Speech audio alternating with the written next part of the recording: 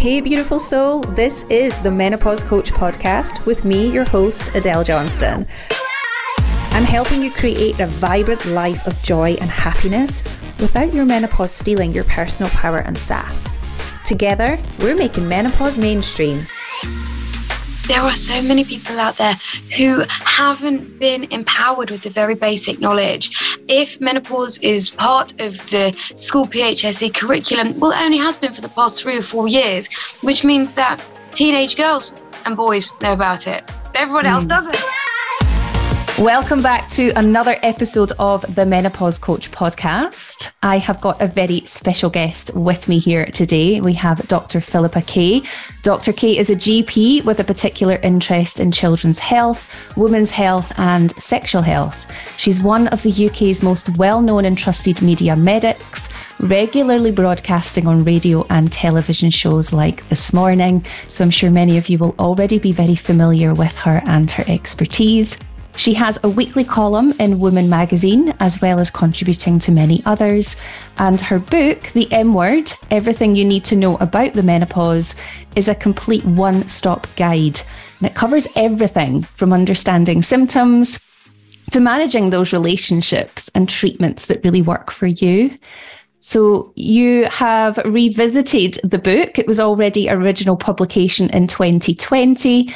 And we now have a newly enhanced version for 2023, which I found to be written in such an uplifting and very positive way. So thank you for that. It was really a pleasantry to be able to sit down with a menopause book that was actually a little bit of real quotes as well from a lot of women. And then also some sections now that you've added in, which again, we're finding out a lot more on menopause and cancer. You've added in a section on strength and weight, and you've also added in menopause and the brain, which is a huge kind of piece at the moment that we're all eager to know more research on. And then one of the areas that we're going to dive in together today, so thank you for this, is about the less common menopause symptoms. So Dr. Philippa Kaye, welcome to the Menopause Coach podcast. Thank you for having me. I'm excited to be here. So I absolutely loved reading your book. I sat down for the last fortnight and I've dived into it. There's sticky notes and post-its everywhere throughout the book with areas that have just went, that's an amazing way to say that, or this has been written really nice. And I found it to be quite a powerful feminist tone that ran throughout it, which is really something that I massively advocate myself, is around that female empowerment and how we get to own this time and, you know, feel very vibrant. It's not something that we should feel that we're past it. And I think something you cover inside your book that really sparked something in me at the very start was within the first kind of 20 pages, really. You've got a quote in there, and it's from the Deputy Governor of the Bank of England, describing the UK economy as being menopausal. And that for me, as soon as I read it, I was just like, my God, seriously, insinuating that we're past it, insinuating that actually, I think the quote from your book, it says, past their peak and no longer so potent. At the time when the Deputy Governor said that, I was writing the book. So the book came out in 2020, but you write a book in the year 18 months before that. And when he said that, I thought that really encompasses one of the reasons why I'm writing it. And I started to write that book based solely on the needs of the women walking through my door who thought they had dementia, were giving up driving, giving up their jobs, giving up the idea of ever having sex again, and didn't understand that it might be related to the perimenopause and menopause. And that's why I started writing the book. And to me, what's as interesting as the medicine, and I love the science and I love the medicine because that's who I am, but it's sort of all the social anthropology around it, the cultural bit around that.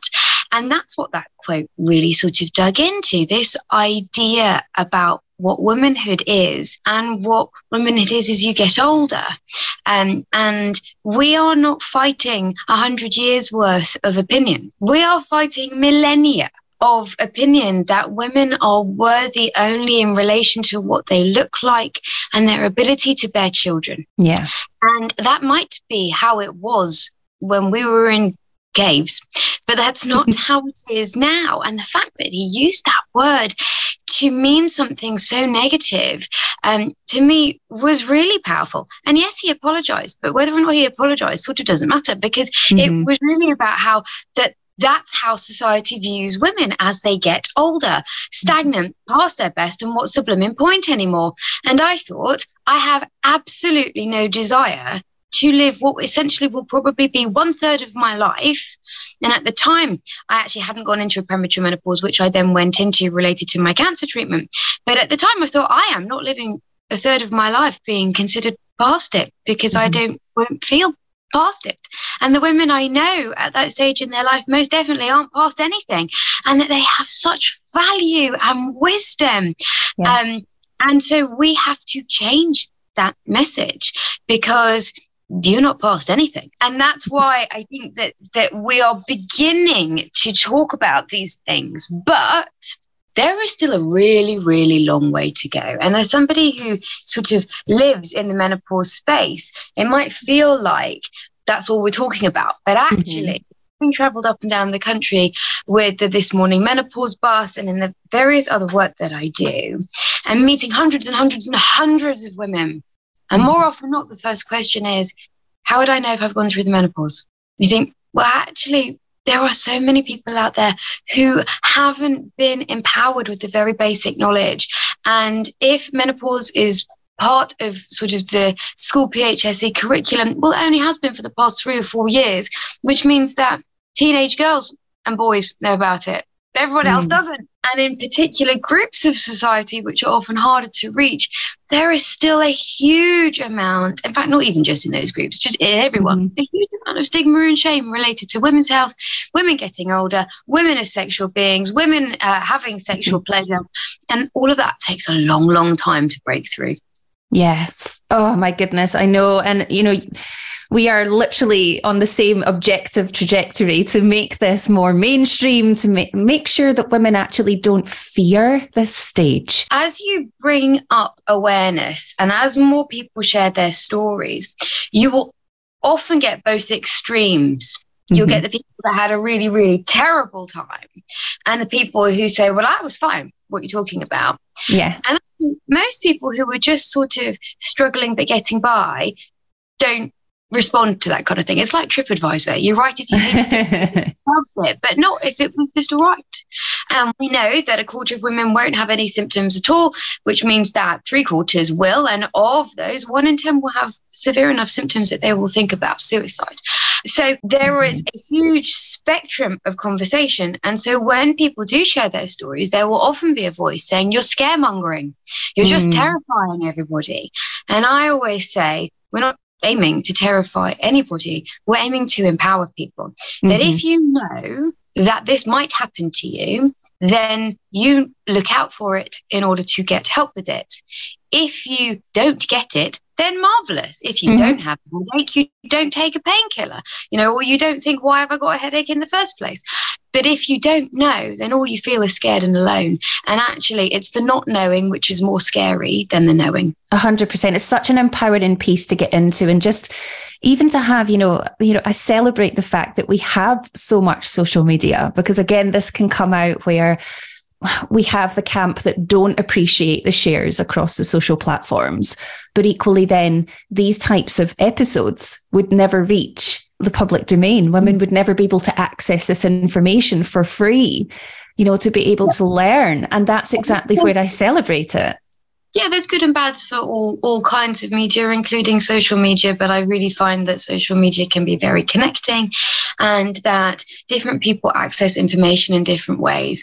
And if you were the chief medical officer of the UK in the coronavirus pandemic, you would not just put out a daily news bulletin. You would try and access, as they did, and rightly so, all forms of print media, digital media, and social media, because you needed to access all the people to tell them about vaccines or about masks or whatever it was. But you need to think broadly about how you're going to access people. And the same is true about women's health. Now, women traditionally have a better relationship with their GPs than men do, because they're simply there more. So it might be for contraception, and it might be that they then get pregnant, and it might be that they have children and they're bringing in the children, blah, blah, blah, blah, blah. But then it clamps down. Because when I bring up certain subjects, so if you come into me with hot flushes, I might list a whole bunch of other symptoms, because if I bring them up, it makes them easier for you to bring up. And often people say to me, I never would have mentioned libido, or I never would have mentioned painful sex had you not. Yes. So we need to keep talking about all of these areas so that people feel empowered to talk about them themselves and ask for help when they need it. But also because we can do hard things. It's just harder to do them when we feel like we're the only person doing them. Yes. And so the media brings people together so they don't feel like they're the only people doing it. That's it. And I love it for that reason. And actually, you've just touched upon a couple of the more common symptoms that we associate with menopause, which, you talked there about hot flushes. We know those as the vasomotor symptoms of flushing through the day or sweating through the evening. And then obviously vaginal, that was one of my biggest challenges. And I openly talk about that on the podcast. There's many episodes where I've gone into detail around what it was that really helped me appreciate that in my early 30s, my own hormones were not quite feeling great. And by 35, I knew that it was perimenopause, but it took until I was 37 to have that confirmed properly through many different avenues and checks, which we give gratitude for because they all came back very fit and healthy, but didn't explain the symptoms. So we touched upon the more common ones. I wonder if we might then start to look at what are the lesser commonly known symptoms of the menopause. Technically, people will say that there are 39 defined symptoms of the menopause. But actually, the more that you look into it and the more research that's done, other people will say 50, some people will say 100, and there might be overlap between them. And we are still finding out. We are still finding out about the impact of estrogen, progesterone, and testosterone from the skin on your head to the skin on your feet. Whilst those symptoms can be very broad, we also have to be careful of not assuming that every symptom that you have is related to the perimenopause and menopause and that you don't get something else checked out. So as we said, common ones, vasomotor symptoms of flushes and sweats being probably the most common symptom, but joint pains, palpitations, dry, itchy skin, insomnia, loss of libido, vaginal dryness, depression, anxiety, all of those things are actually quite common. And some of the less common ones that we sometimes talk about include things like cold flushes, not hot flushes. So instead of coming over all hot and going red in the face and sweating, you come over freezing. And the reason that happens is the same as why you get hot flushes, which is that estrogen is involved in the thermoregulatory center of the brain. So your brain would like to go, I'm on fire, I'm freezing, I'm on fire, I'm freezing. Every time you move rooms and you move within a micro amount of change in temperature. And estrogen says, no, you're not, we're okay. You're okay, you're not on fire, and no, you're not freezing. And when you lose that estrogen, you respond to these very, very small, less than 0.2 changes of a degree Celsius. And so for some people, they'll get very cold. And that might mean actually that they don't sleep very well at night. And other symptoms can be things like electric shock sensation. So it literally feels like an electric shock through your skin or a rubber band snapping on your skin. Or formication, which is the sensation of like crawling insects under your skin, this sort of weird sensation like that. Or restless leg syndrome, which is this unbearable need to move your legs often at night and can make sleeping difficult. And another one that people sometimes are really embarrassed to bring up is things like changes in body odor. That they say, I smell different, or I smell much worse, or my deodorant isn't working and they haven't changed it. What's going on?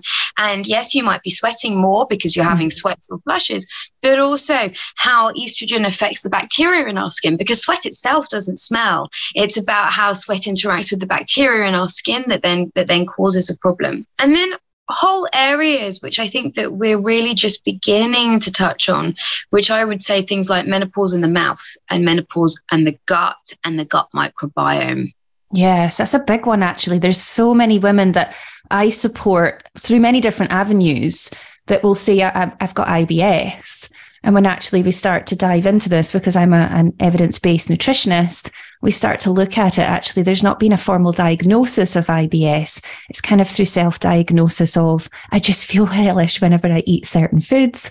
You know, things have changed. I'm bloated. I've got flatulence. I've got pain.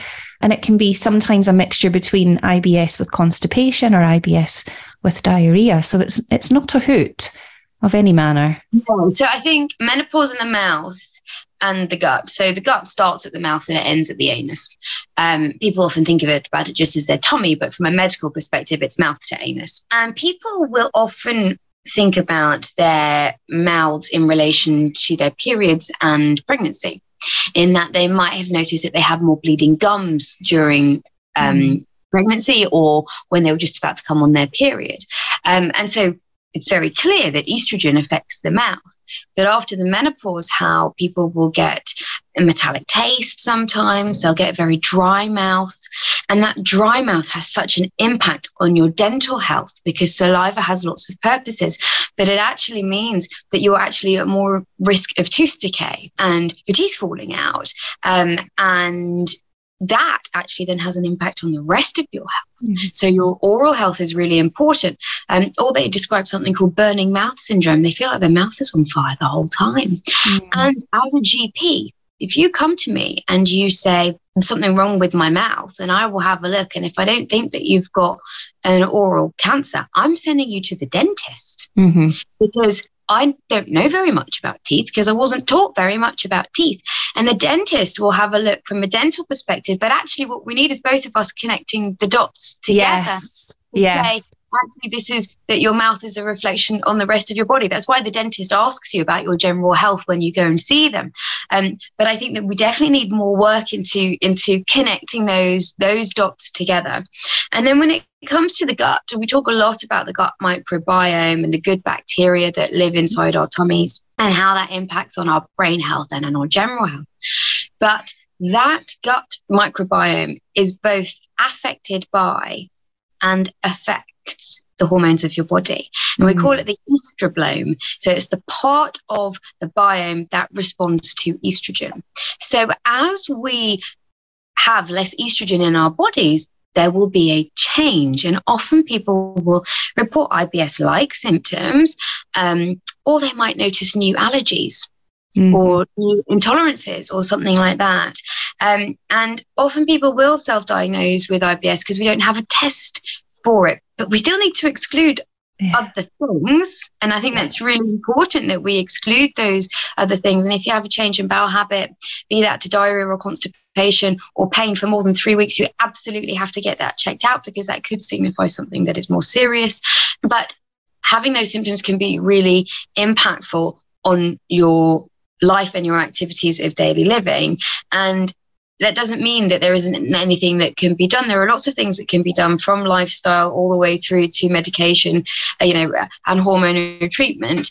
But we definitely need much more research into this kind of area and what else is going on. So if we know that estrogen affects your brain, and if we know that estrogen affects your cardiovascular system, and if we know that it affects your ability to lay down muscle and your musculoskeletal system, well, of course it's affecting your gut. Of course it's affecting your genitourinary syndrome. We know system, we know that, but we are still at the point where we need to do more work on the what is happening and why before we get even to the treatment bit. And often I'm asked, I've been up to Parliament a few times with Menopause Mandate, and we've been campaigning, and people say, why isn't change happening? And why can't I get testosterone straight away? And we should all be having HRT solely for disease prevention and blah, blah, blah. And I say, well, we're a long way from that, because in order to change something, you need to recognize that there is a need for change. And when you recognize that there is a need, you can then do the research that tries to find out about that need and what might make that need better. We're still at the point of recognizing that there's a need. Yeah, which is really sad, actually, isn't it? It's quite a heart-wrenching statement to make, that we're still at the point of needing that clarity and that confirmation that there is a need for research into this, given that every woman, we don't get to just decide that we skip it. Every female with a female reproductive system at birth will go through this. These things take time. But if you want, for example, NICE, the National Institute of Clinical Excellence, to change the guidance, they don't change the guidance until there's the research. And the research takes time and it needs funding. Yes. And so these things will take time, and we are making huge strides and we are learning a lot, but it takes a long time to put the genie back in the bottle or whatever it is. These things do take time, and I think that these sort of grassroots communities and women sharing their experience is really helpful on all levels, not just on the level of us helping each other, but us helping show people who want to do research or whatever that there is a need. I love that. And I think even as a mum, I've got twin 12-year-old girls. We're just going through the whole starting puberty phase of periods. Mum's going through early perimenopause, so my poor husband. But we openly talk about this on how my girls are in a very, very fortunate position that they kind of live and breathe with their mum in the menopause space. So they understand about the hormones and how it impacts and affects. But the whole concept of this being rolled out into our higher education schools, I'm based in Scotland. We do have that across England, but we don't actually have it confirmed in the curriculum across Scotland and Ireland. I'm not too sure about Wales. I can't comment on that. Well, Scotland was sort of further on with period poverty, and it's yes, right. It's ironic. Different people and different governments move about different things, and in Scotland you can get your HRT, in the prescription charge different. I know. It's a bewilderment. Yes, and to avoid a postcode lottery in the UK would really be nice when it comes to menopause care and treatment. I think it's important actually that we talk about this to people of all genders, not just girls or people who identify as female, because everybody has a sister, a mother, a work colleague, a partner, knows someone walking down the street who is going to go through a menopause. And therefore, that is really important that everybody knows. So, for example, often women will come to me and they'll say, I found a lump. And I say, when did you find the lump? They're talking about in their breasts. And they say, no, I didn't find it. My partner found it. My partner noticed it. I didn't notice it. Yeah. And often when it comes to psychological symptoms or mental health symptoms and other things, often it's really difficult to see when we're in the inside. That we lose insight because we're just there all the time. And when I say, but when did your flushes start? Or when did your headaches start? Or when did you notice that your mood was changing? And they don't know, but their partners do. And so important. They're observing them from the outside. And so they can see a difference, but they also therefore need to know what that difference might be down to and how to then get help about it. So I don't think this is a conversation that is just for girls and women. I think this is a conversation that is for everybody, and really importantly for everybody, because it is the silence which is harmful. I agree with you 100%. We've actually been linked in and doing a bit of work with the men's mental health charity, Andy's Man Club. And this has been something that within the kind of Scotland base at the moment, they reached out on the back of a few episodes that really helped a lot of the men in their community. So we've been doing a bit of support with them in the background. And I think what's really coming out from all of this is exactly what you've said. This is not just a woman's thing. This is an everybody. This is a human thing. And I would actually say that, when I go into schools and I deliver talks, and I always... Yes, I think it's important that people have the opportunity to talk within their own groups, but also that whatever gender you are, you learn about others. So I always make sure that the boys learn about periods and that the girls learn about prostates, because they're the ones whose, at some point, partners start waking up 4 times in the night, and they're the ones who make them go to the doctor. So we all need to know about each other. And I think that that's really important. And the only way that we can do that is by shouting at the moment. And so people, when they talk about that menopause campaign space, and they talk about the fact that it seems to be everywhere, and that's because when you're at this point, you have to shout in order to be heard. And so it takes a while for that pendulum to hit the right place, from silence to making a lot of noise, being common knowledge and part of life. And that, as I said, I think it takes time. Agreed. Yeah. And these things can't be rushed, right? There's nothing we can do to rush it other than for each of us to step into this space and keep that noise going. What we actually need to do is work out the reasons why people are uncomfortable using names for female genitals and all of this stuff, as opposed to just forcing somebody. I want to educate so that people know what they're called if they need to. But if you say to me, that makes me feel really uncomfortable, I'm not going to make you say anything.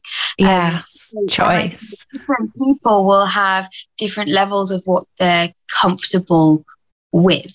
But the more that we talk about issues which some people may find difficult, the more that they're talked about in the common spaces, and the easier it will become, be that women's health or mental health or how the two link, or all of those things.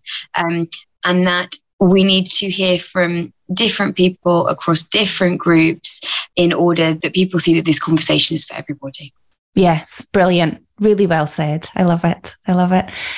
So with your book then, coming back into this, there are a few new sections that you've included in here.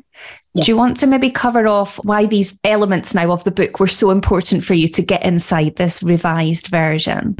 So, as I said, although it's 3 years since the last book was out, it's probably 4.5 years since I started writing it, and the menopause space has changed a lot, right? Massively, yes.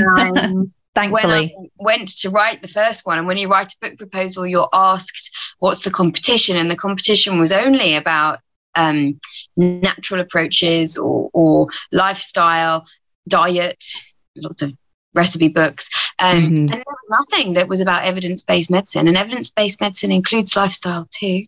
Massively.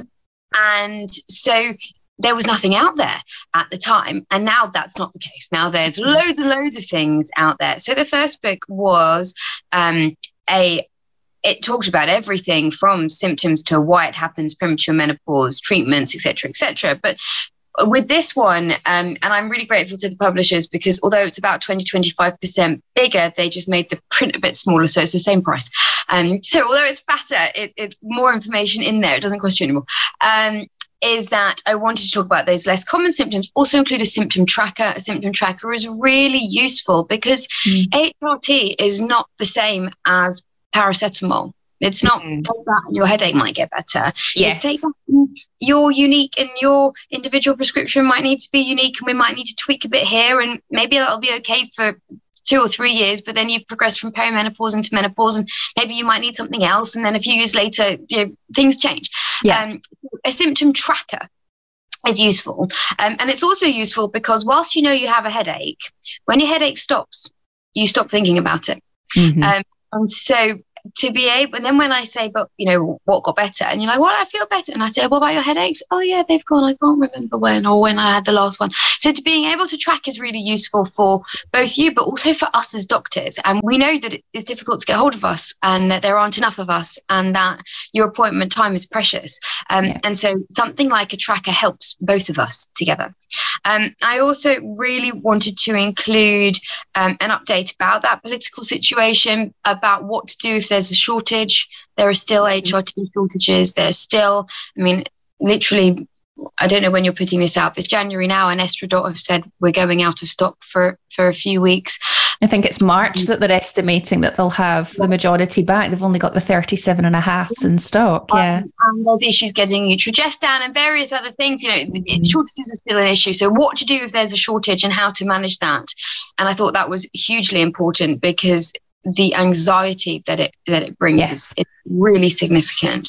And then every question that I have been asked since the first one came out. So since the first one came out, talked about my own cancer experience, having been through premature menopause. I really wanted to put in something about menopause and cancer, and about living with a premature menopause. And that when I prescribe things, you write amoxicillin three times a day, 1 tablet 3 times a day. Yeah. And then people will come back and they'll say, before food or after food? Does it matter if I drink?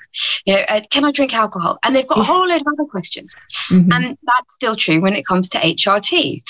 And answering those very practical questions. Can I wear sun cream? How long afterwards can I give my kids a cuddle? What happens if the patch begins to peel off? How do I actually pull up androfen?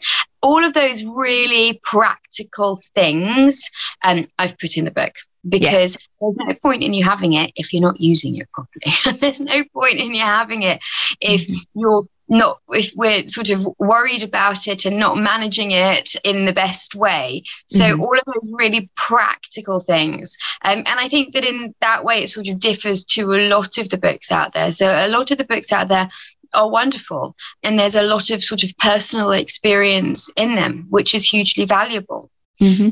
But some people want to be told, I'm on this, now what? What can I do? What can I try? How can I empower myself? Yes. And I'm a very practical doctor. And my job is to translate medicalese into English. And that's what I think the book does. Very well. Yes, it does. Very much so. So I managed to get through this over the course of that 2-week period, just really enjoying it, not feeling forced to read it because we were having this conversation. I wanted to read it. And it actually really pulled me in on just how easy to understand some of these really complex situations really is inside the book. So I would absolutely recommend it to anybody listening to this. In the last part of the book, I included a story which I left out of the first one and regretted. At the time, I had looked it up, and then over the years, I'd forgotten what it was, and I couldn't remember what kind of an insect it was, but it's a story about a menopausal aphid, which is a kind of insect. And insects don't bleed, they don't have periods like we do, but actually they have a post-reproductive phase in their lives, and we are quite rare as humans that we do that. There's a couple of whales that do it, like elephants don't do it, and even chimpanzees don't do it, and we're really closely related to chimpanzees, but this aphid does. And this aphid, when the community is under attack by a ladybird or something, sends out its postmenopausal females, and these postmenopausal females defend the colony, and they die in the process of doing so. And when I first read this, and I'd read it along when I was researching why does the menopause happen, and where is it in the animal world, and I read it and I thought, you know what, 100 years ago they would have interpreted it as that they send out those menopausal aphids because they're not worth anything, because they have no value. So they can die in defense of the colony because it doesn't matter. And I thought, but now actually we're changing that narrative, because now the narrative would be, and I get that I'm anthropomorphizing and that I'm putting human feelings on aphids, but now we can change that story to say, they're not sending out those who are worthless and who are past their best and have no value. They're sending out their wisest and their strongest, and those who have been through that reproductive phase, whether or not they've had children, but because they're best able to defend their colony, not because they're worthless. And yes, the outcome doesn't change, but the mindset behind it potentially does. And that's what I think that we are doing in the menopause community, that we are changing that mindset to help women understand their value, their strength, and their worth throughout their lives. And that's really what I hope that the M Word does. I love that. Thank you so much. And it is such a story that when I was reading it, I was thinking to myself, this is probably one of the most powerful ways of explaining how we get to be the strength in menopause. Yeah, we get to step into our own true self, where we've maybe for decades been putting others and children ahead of ourselves. We get to then reclaim us and understand who we are again. And it's our time for that vibrancy and that power in our life. So thank you so much for this. Thank you for joining me. Thank you for being present and discussing all of this. It's just, I could literally talk about these things for hours, but I appreciate your life currency is of value, as is my own. So I just want to say thank you for being here with us. I will put a link to your book onto the show notes. So if anyone listening to this wants to go check out the M Word, then you can certainly do that in the show notes link below. But before we head off, Dr. Philippa Kaye, thank you. Where can the listeners find you if they want to connect with you personally? They can find me on Instagram and Twitter at Dr. Philippa Kaye. We will also pop that into the show notes so you can just click and access. Thank you so much for being here. You have been a marvellous guest. I know that everyone listening to this will have taken away some really vibrant nuggets of information, and I wish you all the best with your future endeavours in the menopause space. You are a power source in here. Thank you for having me. Thank you. See you soon. I truly hope this episode has sparked something vibrant inside of you. I ask only one thing. To help keep these episodes coming, please subscribe and share with another in your life. That's how we reach more women worldwide, and we help them step into their power. Because together we are working to remove any of the stigma and taboo that surrounds menopause. This does not need to be a daunting, a scary, a taboo time in anyone's life. So together, let's make menopause mainstream.